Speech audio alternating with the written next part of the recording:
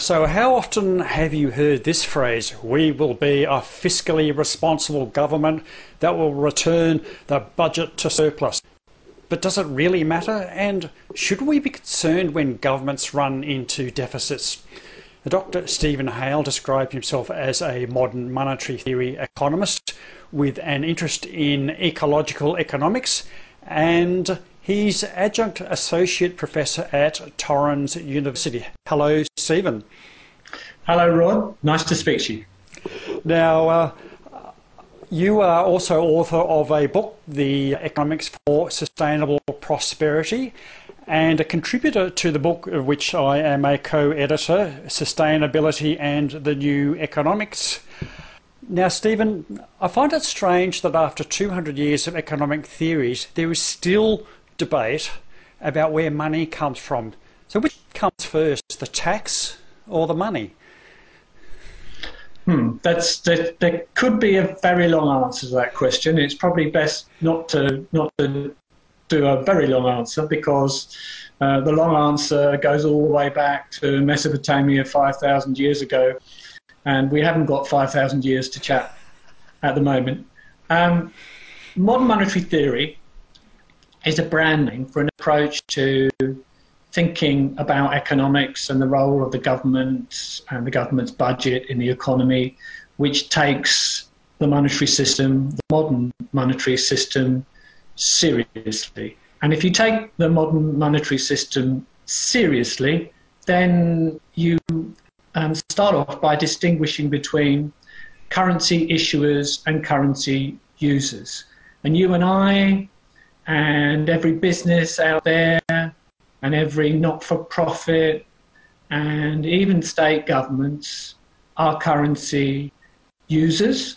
That means before we spend Australian dollars, we've got to earn them or save them up in the past or borrow them. But if we borrow them now, of course, to pay for our spending, we've got to pay them back later, and we can get into trouble doing that. We can become insolvent, we can go bust. That applies to a state government, at least in theory. So if we're talking about the government of New South Wales or Victoria, before they spend dollars, if they spend extra dollars, they have to go and find them somewhere. So in their cases, the tax comes first before they can spend. Just like for you and me, the income comes first, or we have to borrow first before we can spend. But the federal government, the Commonwealth government, is in a completely different position to everybody else because it sits at the top of our monetary system. It is the issuer, the monopoly issuer of the Australian dollar. Every dollar that the federal government ever spends, and before the pandemic, they were spending about $1.5 billion a day. They've been spending rather more than that since the pandemic struck. Every single dollar they ever spend every day is a new dollar. It's a new credit in the monetary system. It's going into somebody's bank account. It's been created just by using keys on a keyboard. And what taxes do is they just delete some of those dollars which have been previously spent into the system to make sure there's not too many dollars in the system and to make sure that all those dollars that have been created are not putting inflationary pressure on the system. But the spending comes first before the taxation. It's not the other way around. And indeed, it couldn't be the other way around. You can't pay taxes with dollars that don't exist. And if you imagine us introducing the Australian dollar today, if we were just introducing the currency, the government would have to spend some of it into the system before they could tax some of it back out. Again, and logically, that's the way in which it works. When you understand how the monetary system works, and when you understand particularly that fact about the monetary system, it changes the way you see everything else, including government deficits and surpluses and government debt. Does that mean that then a federal government budget is not like a household budget? Because if I was running a deficit in my private accounts, you'd say that's not a good financial strategy, but a federal government is not the same. And is it the case for all federal governments? Are there constraints that some governments can't do that? Well, I'm not saying that any government is completely free of constraints. It's just the nature of those constraints we have to think about. But it is the case that they're in a completely different position to everybody else. For example, if we're talking about the Australian government, all the narrative that you may have heard down the years about returning the budget to surplus and needing to balance the budget over time, historically that's hardly ever happened.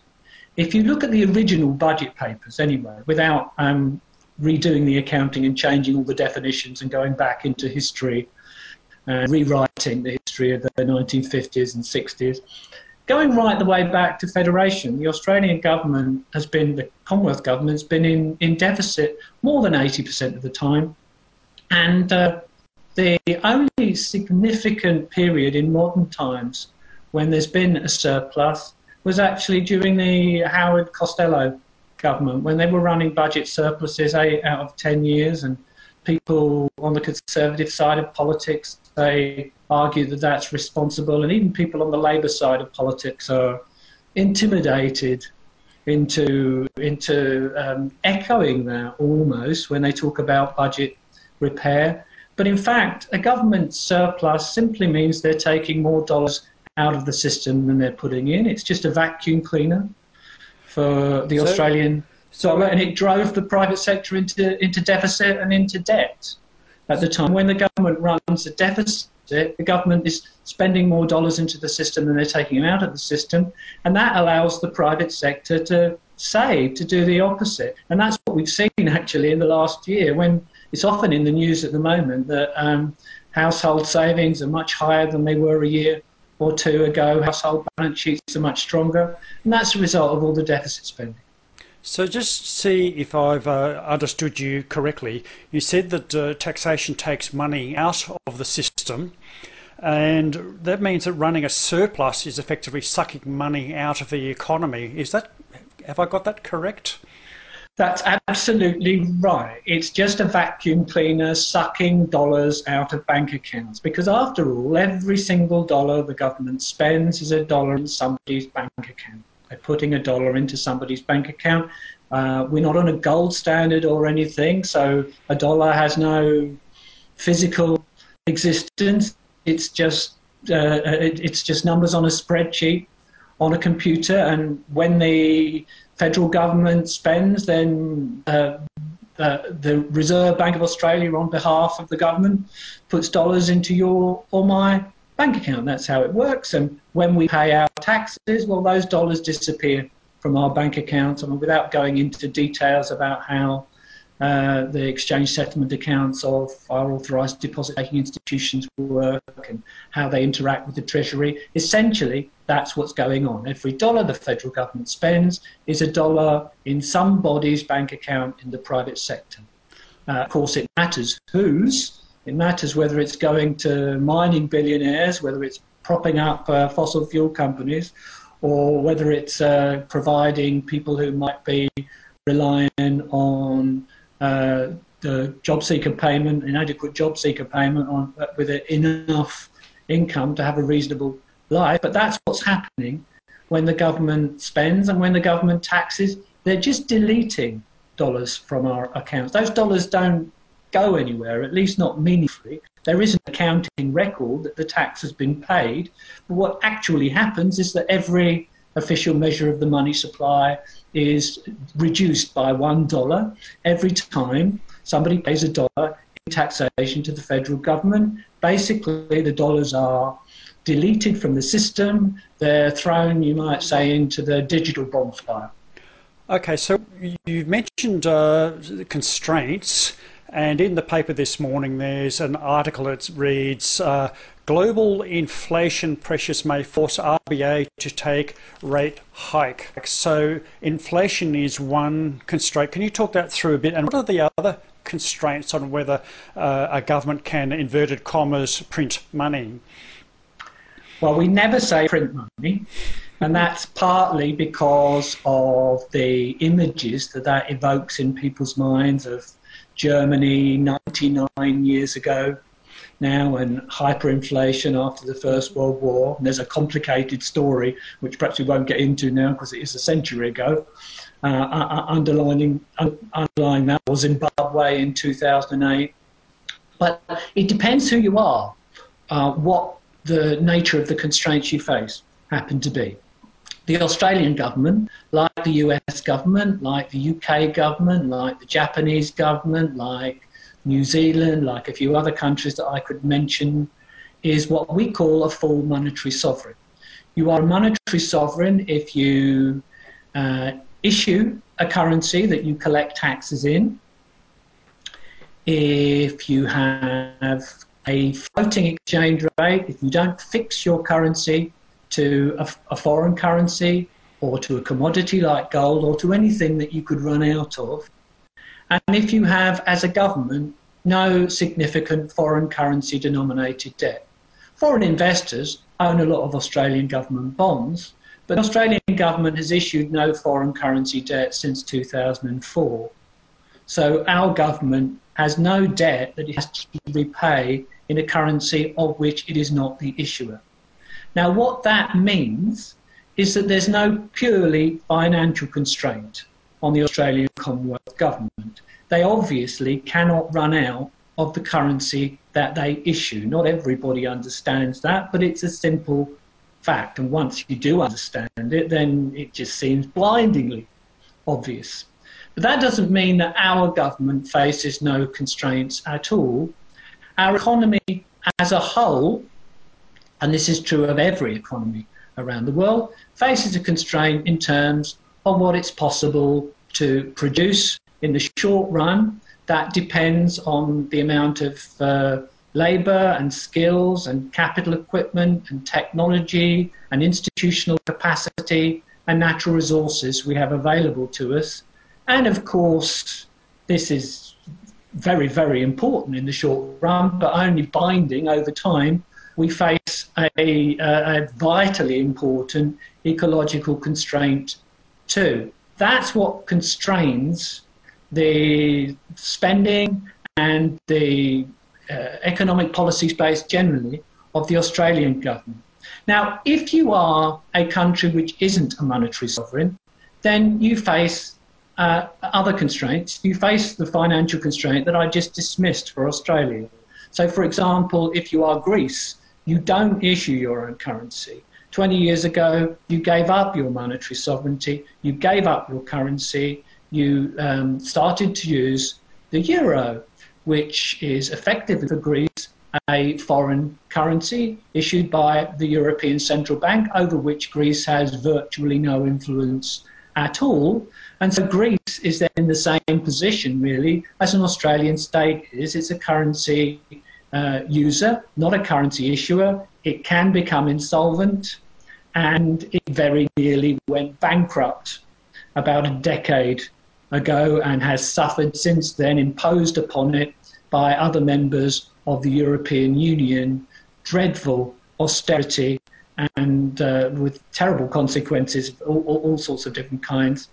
If you are a country like Turkey or Argentina, your monetary sovereign has also been compromised, because in both of those two countries, they have historically chosen to fix the value of their currency against a foreign currency.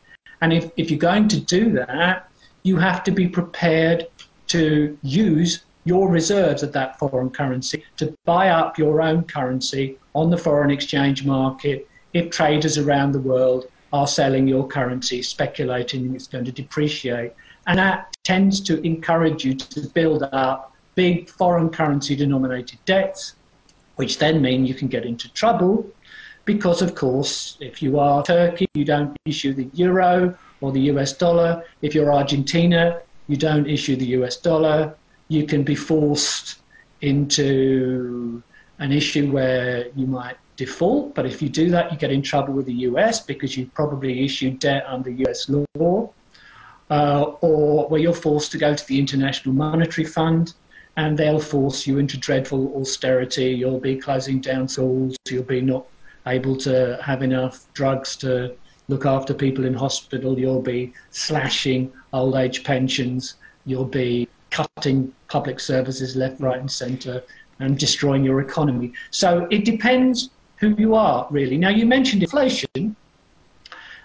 Yes, it is possible that if the Australian Commonwealth Government was to go bananas with its spending, we could have such a high level of demand in Australia that we had widespread shortages because of spending being well beyond the productive capacity of our economy, and that being inflationary. That isn't the problem at the moment, however, and it probably hasn't ever been the problem during Australian history. The upward pressure on inflation that we've had, it's still relatively moderate in Australia compared to most other high-income countries around the world, but it's centred largely on energy, particularly oil and petrol, and the indirect effects of the big increase in oil prices over the last year on costs across the whole economy and other supply chain and pandemic-related issues. So it's not been about a massive surge in spending in the economy. Spending has recovered to where it was, a bit above where it was before the pandemic, but it isn't as though we have widespread shortages because of spending going out of control. It's to do with the supply side of the economy, the inflation that we are faced with at the moment. It is relatively moderate anyway. I do think, I mean, we're talking on the day of the RBA monetary policy decision for February. I think that they'll announce that they're going to stop buying government bonds, stop doing quantitative easing, which they've been doing during the whole of the pandemic.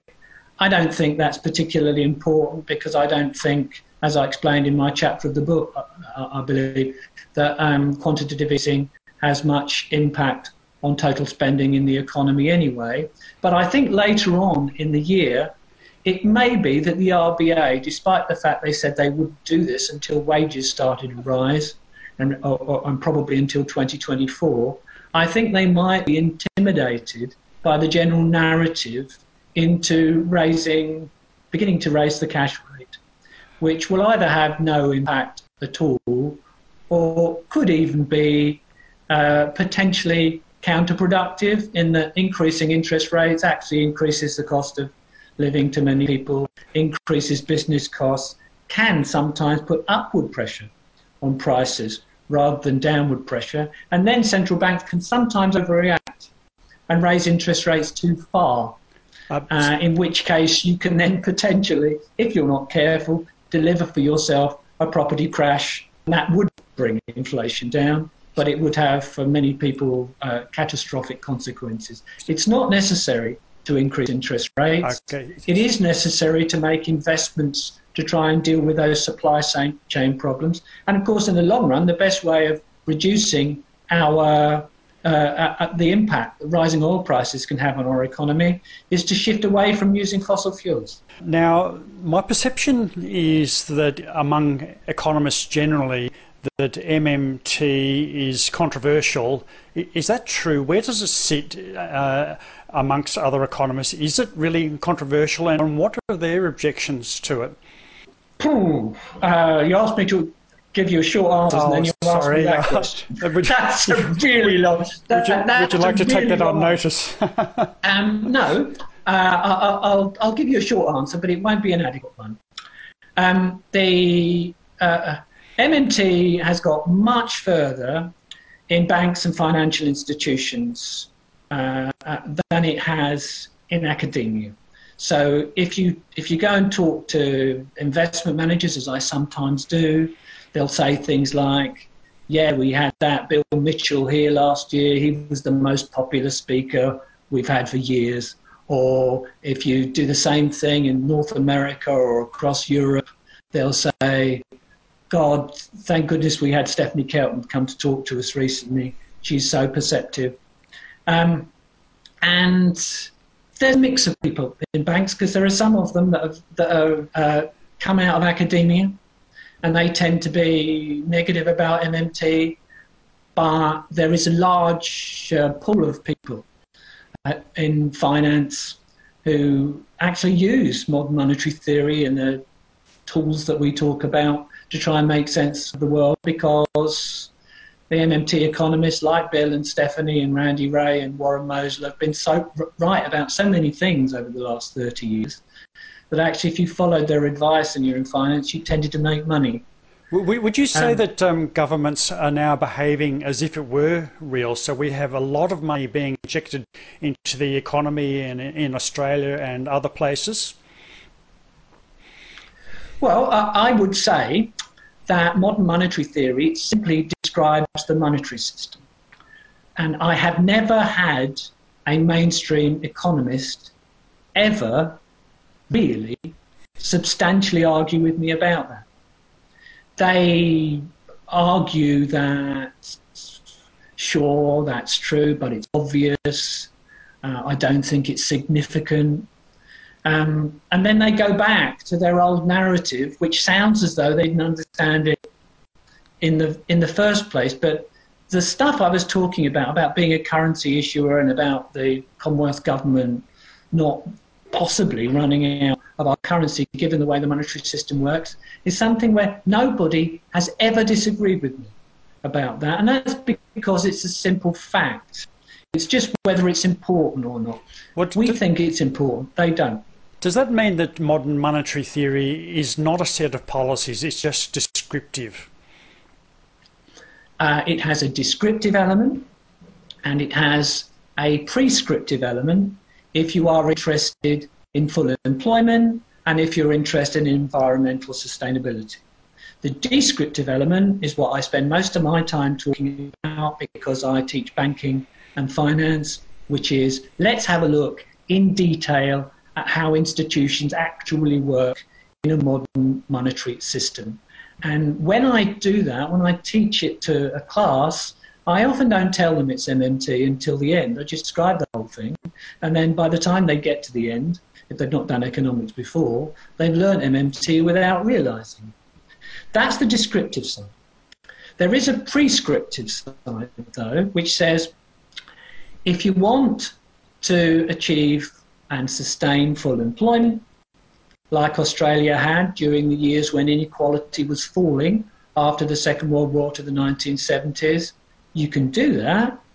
If you want to do it without inflationary pressures building up, then you need to design what we call a federal job guarantee as an automatic cyclical stabiliser, where when you need to slow the economy down, you are not consigning people to involuntary unemployment and poverty. They can work in the job guarantee. When the economy picks up, people can come out of the job guarantee and they're available to go back into the workplace. And on the Green New Deal front, if somebody tells you, well, we can't make these investments in renewables, in green infrastructure, in whatever it is that you want to build into a policy platform like that, our prescription is to say, well, actually, that depends on whether you can resource your plans. But resourcing your plans means if you want to build lots of solar panels, do you have all the components available? Can you make the aluminium? Do you have the skilled workers? Because if technically you can do it, our message is that finding dollars is not a problem. You just need to pass a budget through Parliament and the dollars will be there for you. So can we afford to make the investments we need to make to have a sustainable, equitable society?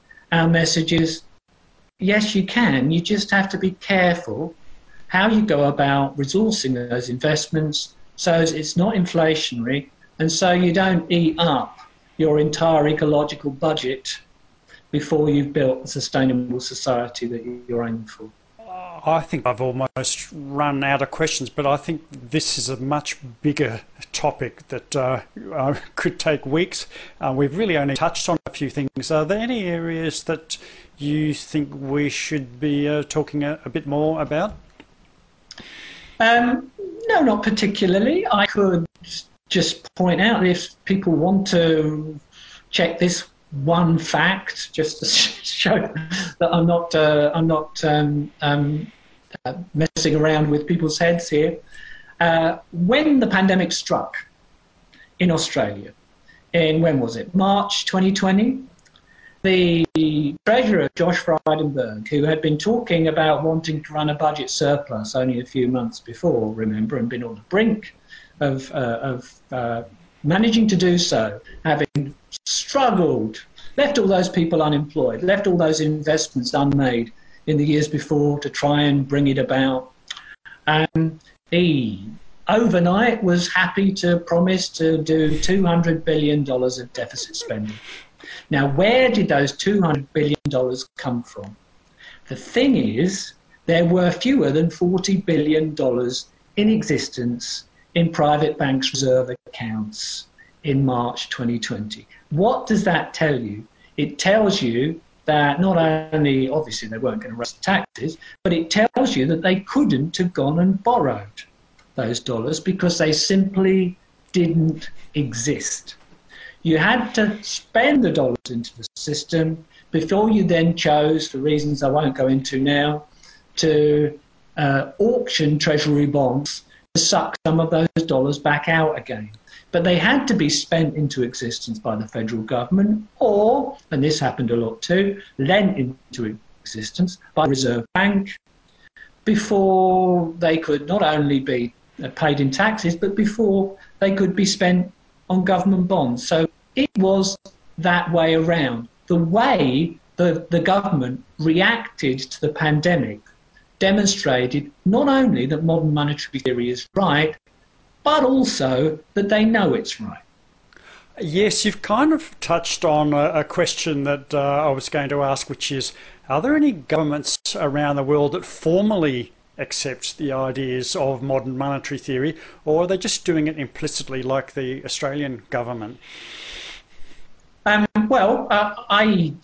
be happy if in a few years' time we can just drop the term modern monetary theory and just call it macroeconomics, and which is what William Mitchell and Randall Wray and Martin Watt's textbook does, actually. The leading Australian MMT economist brought out a textbook a couple of years ago. He didn't call it modern monetary theory, he just called it macroeconomics. All we're arguing is that the way the monetary system works, and policymakers around the world already know how the monetary system works. All we're saying is once you understand how the monetary system works, it really ought to change the way you discuss everything. And again, it's obvious that governments normally run deficits. The US government, since independence, has hardly ever run a surplus.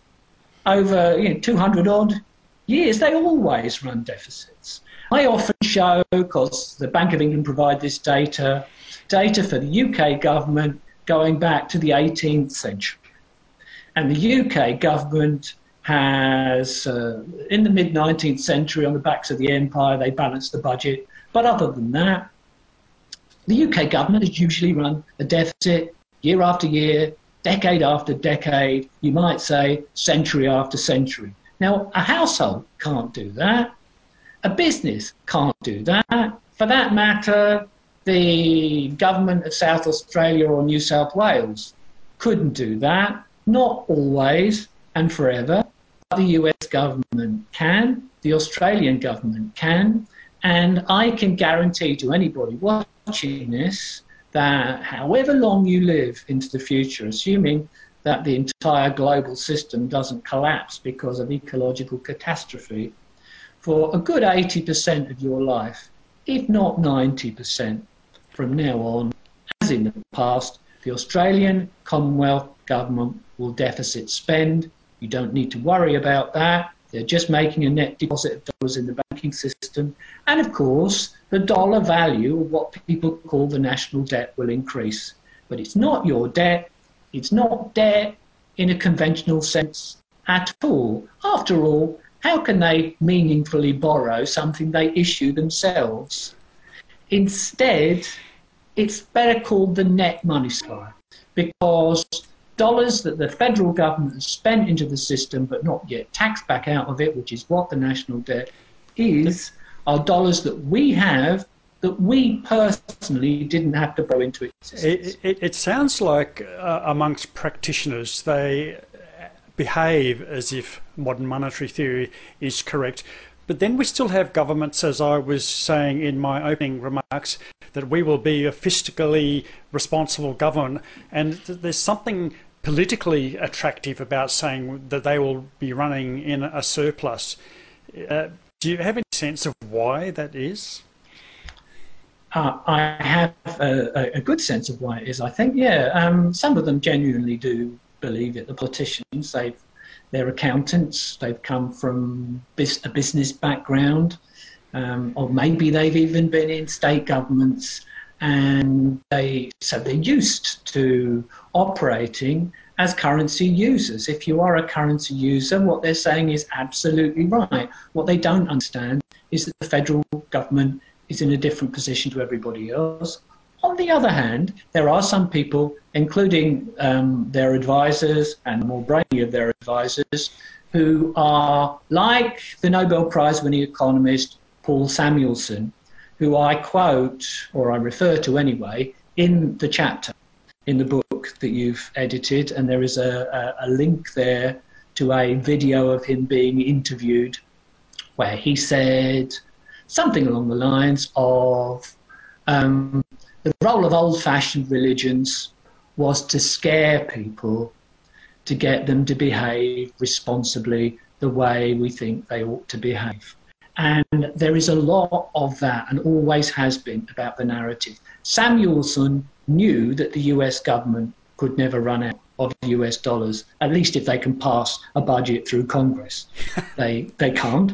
But he thought it was useful if a lot of people thought the government could, because that would mean that politicians would behave responsibly.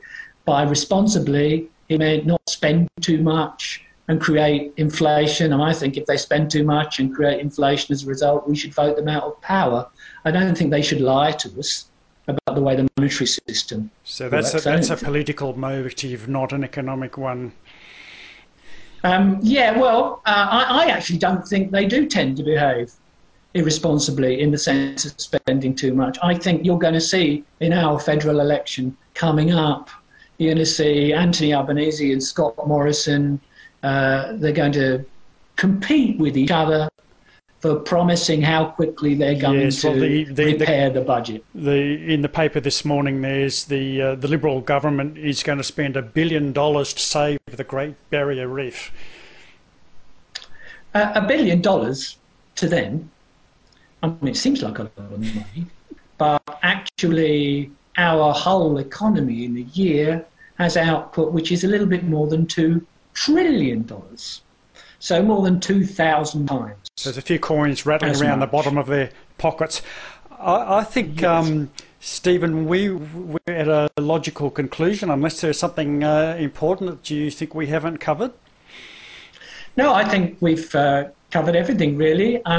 I would just add that another of the authors of a couple of chapters in the book with Stephen Williams, Phil Lawn, and I are going to be trying this year to design some postgraduate courses in modern monetary theory and ecological economics, drawing on a lot of your book or material underlying your book, because there are no such qualifications in Australia at the moment.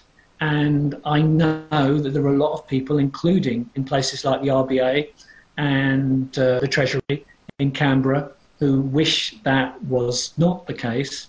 And so what we're going to do is we're going to try and begin to push Australian higher education towards a more, what we think, a more useful approach to thinking about economics and economic issues and economic policy, which is fit for the 21st century. Because at the moment, the narrative we listen to, the narrative we're going to hear in the election campaign, is not fit for the challenges with which we are faced, and particularly our ecological challenges. Both sides of politics have an approach to dealing with these issues which is wholly inadequate. Right, well, with that, thank you very much for your time, Stephen. Thanks, Rod.